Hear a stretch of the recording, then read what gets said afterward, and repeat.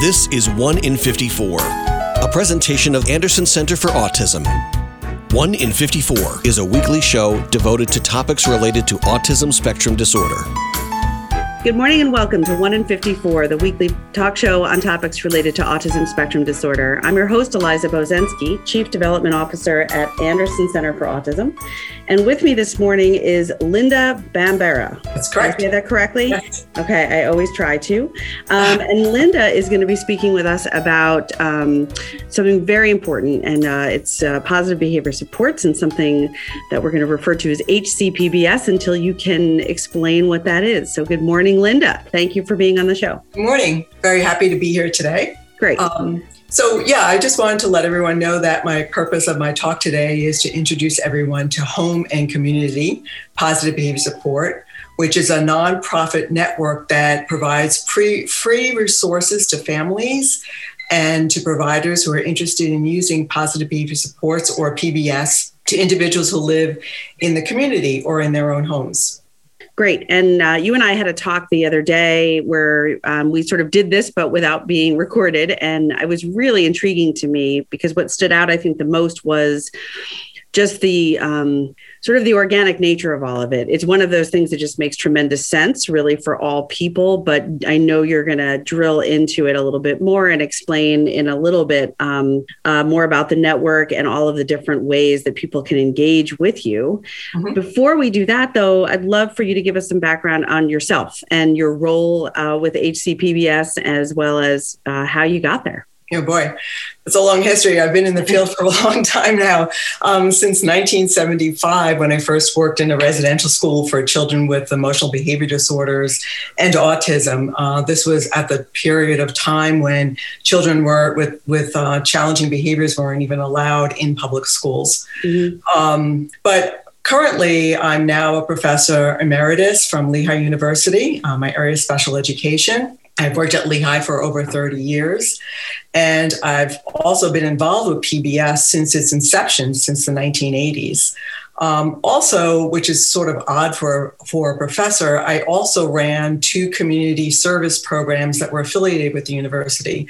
One provided residential supports to adults with developmental disabilities, and the other provided transition programs for youth with disabilities as they were transitioning from high school into the adult service systems. So our emphasis there was helping people to develop community living skills and also job skills in supported and competitive employment. So within Lehigh, my emphasis has always been in the area of positive behavior supports, and we've always supported individuals that had the most challenging behaviors. For example, many of the people we supported that in residential supports had lived in institutions, mm-hmm. and many of the transition youth that we had supported also had very difficult, challenging behaviors that school districts could not provide for. So we provide a lot of one-on-one supports. So I've kind of witnessed throughout my history the fields changing from using very punitive and restrictive interventions for kids to engage in challenging behaviors to something that became much more positive and much more effective, which I'll talk about in a little bit.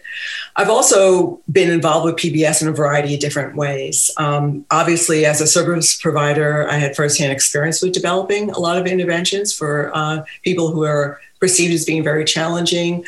I've been involved as a researcher where I've tested out and evaluated effective interventions, and also kind of explored what community providers were telling us were the barriers or some of the difficulties they faced with implementing it and things that they can do to improve it.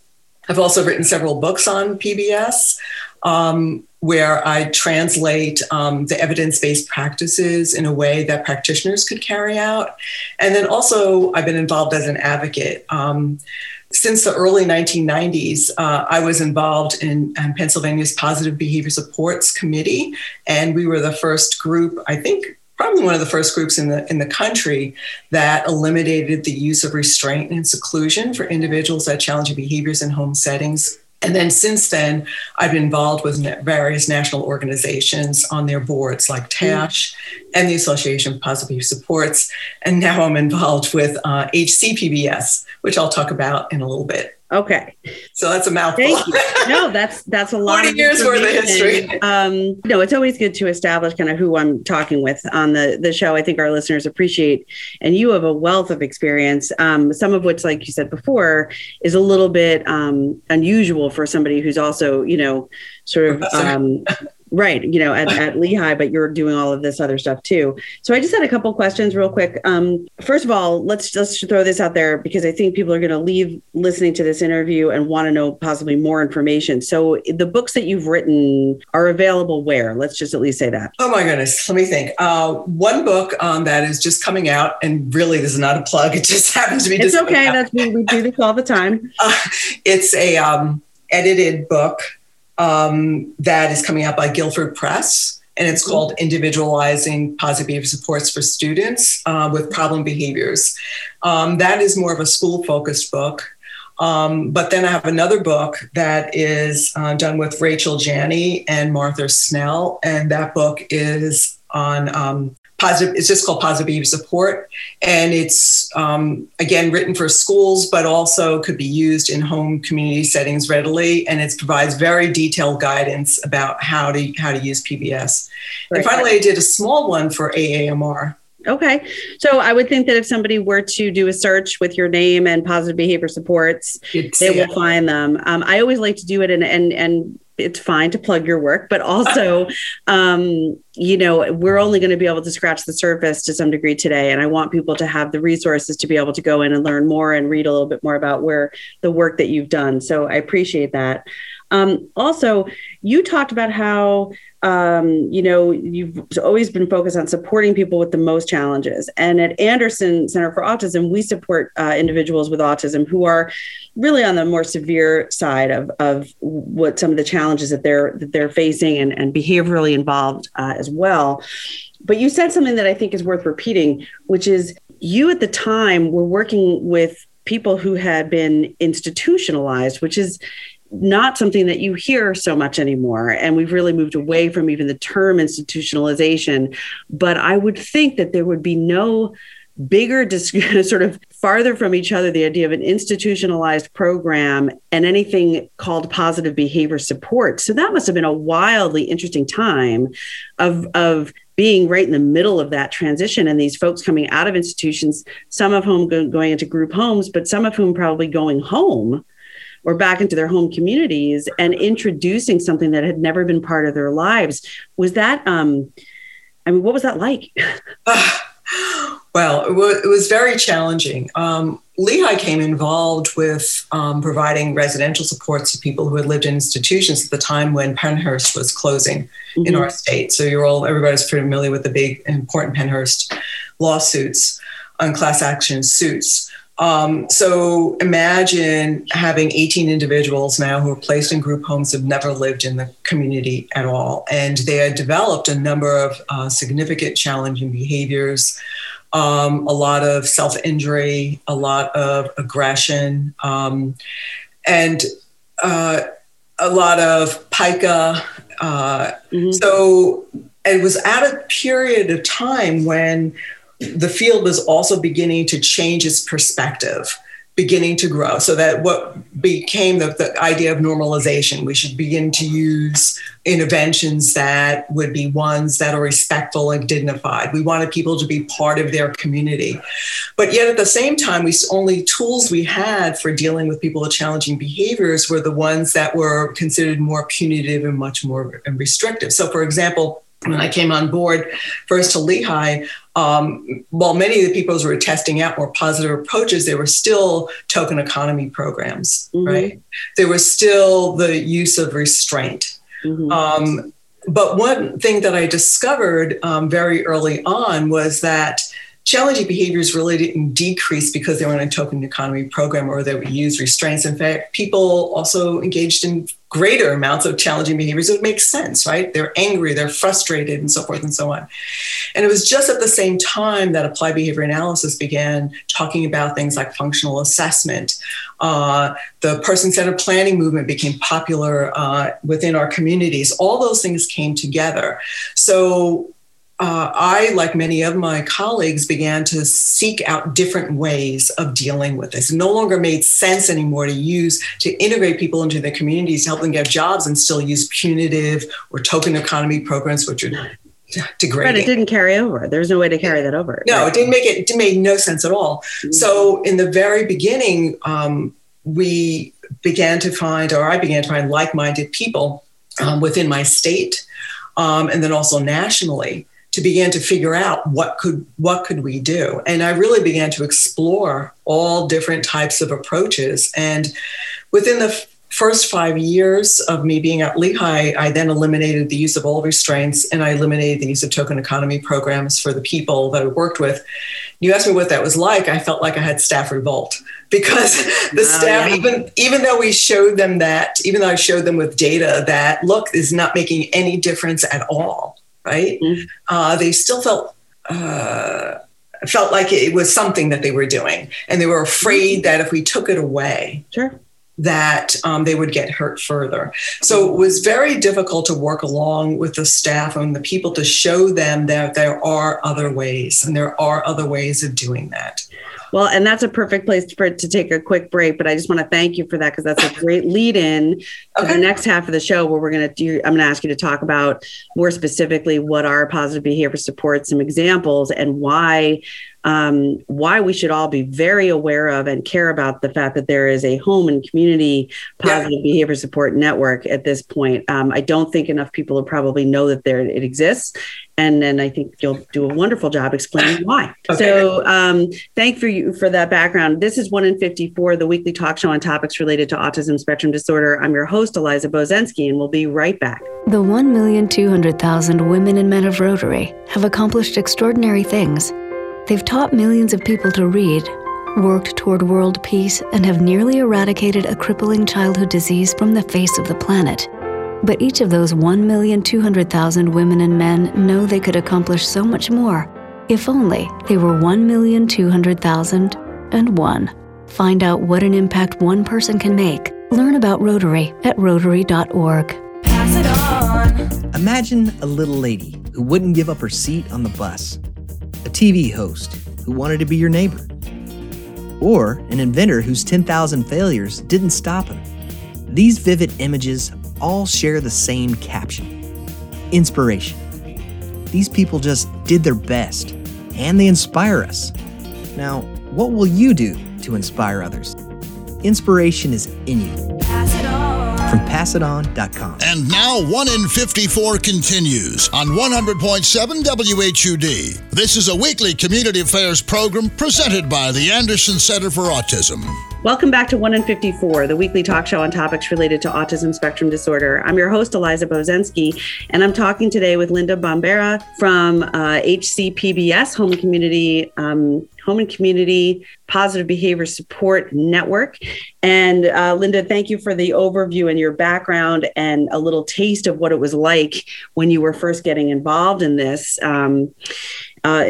And now I'd love to just hand it off to you to tell us more specifically what are positive behavior supports, and why is the fact that there is now a home and community positive behavior supports network so important for people to know about.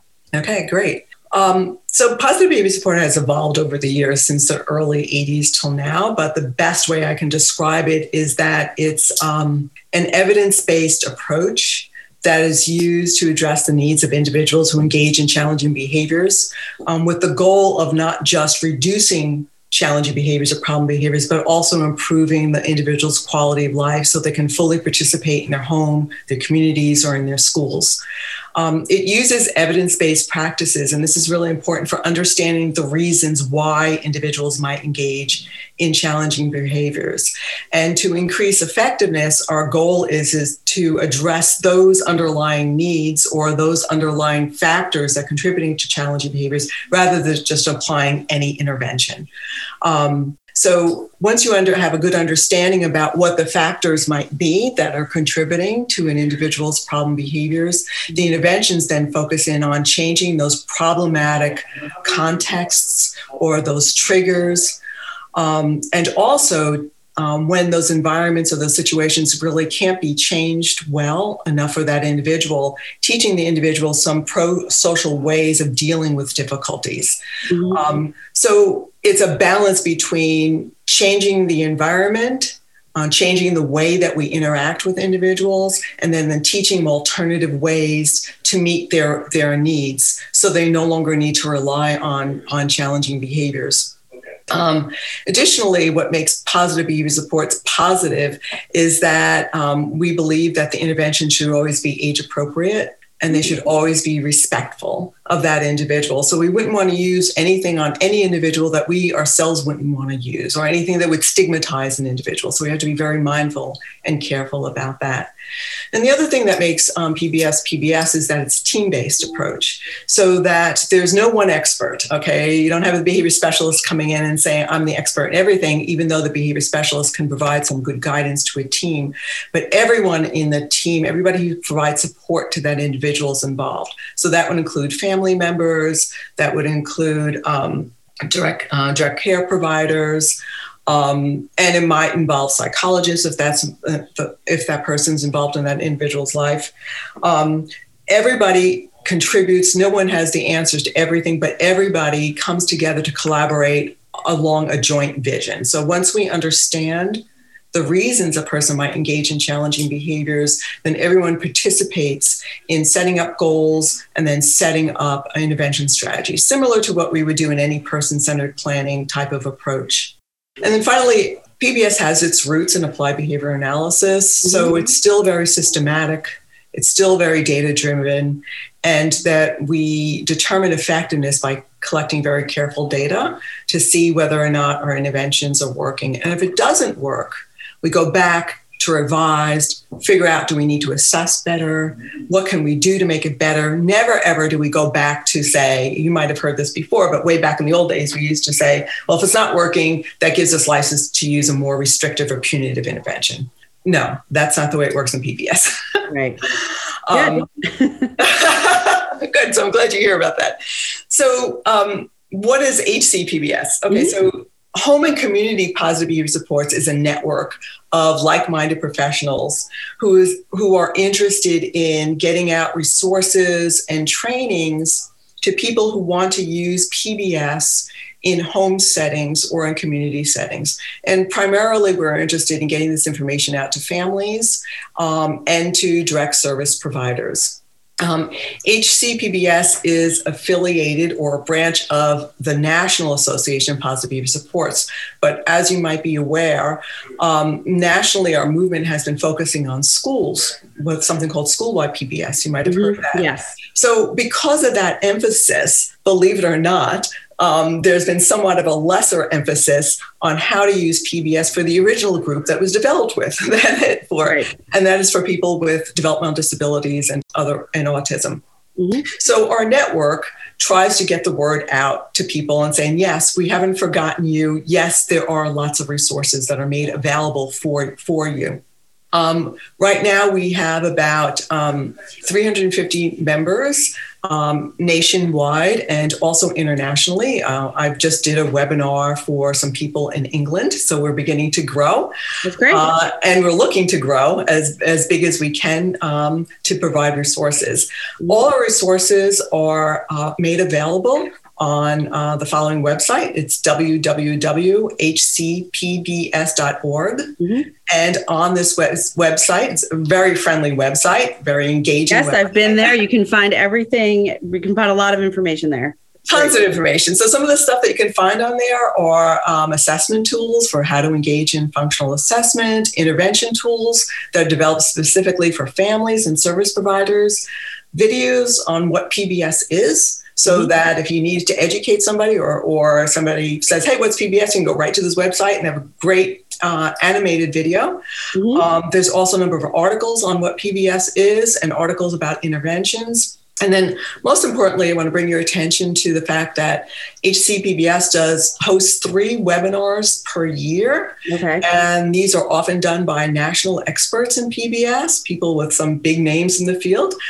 These webinars also offer BCBA credits for people who are behavior specialists. And so some examples of these webinars in the past have included ethical decision making, teaching communication skills as alternatives to problem behaviors, collaborative teaming. Coming up in this year, we'll have one on person-centered planning, one on the relationship between PBS and psychiatry. That sounds fascinating. Many community providers have told us that would be a really good topic. Yeah. And then also PBS with regard with working with diverse families and working with diverse individuals. Great. What's cool about these webinars is that previous ones have been recorded and they're uploaded right now. So at any point you could just click on them and you can share them with your teams and so forth. And then also, in addition to webinars, we do bi-monthly family chats. That's kind of fun. Yeah. They're structured like webinars in that they're topical, and they can be anything from dealing with family stress, with coping, using positive strategies in community places. So families may have difficulty bringing their child to church, out to a playground, to the grocery store, what might strategies they use. So these are geared for families. They're usually short, 30-minute sessions, and the rest of the hour is used to engage families in conversation. And this is usually run by family members themselves and other people who've devoted their lives to spreading the news. And then finally, the webinars for families, the family chats are coordinated with Parenting Special Needs magazine. So often there's an article that focuses on special needs for families, and we will choose a topic that's related to that, and it's worked in coordination together. So great. That's a lot of, again, really great information. So there's the webinars, the family chats, articles, tools, videos, all at, I just want to repeat it again, hcpbs.org. That's so correct. Check that website out. I know we have a couple minutes left, and I would love for you to share some information about membership, because there's a few different options. Sure. So just quickly give us an overview of. Sure. Membership is absolutely free. That's the first thing everyone needs to know. Okay. Yeah. You can go right now to the website and access our materials, but if you become a general member, which means you owe us nothing, you don't need to do anything, just consume. We'll keep you updated when there's a new webinar happening. We'll send you emails. And also we'd like to learn a little bit more about our group. You can also become an ambassador, and an ambassador just signs on and is willing to share information about our resources to other members in their network. And you'll get a quarterly update. And again, you can share that information with your people, whatever you think is most relevant. Then there are active members, and we encourage this. Active members are folks who really want to become involved with our organization and join any one of our leadership teams. So for example, one leadership team focuses on webinars, right?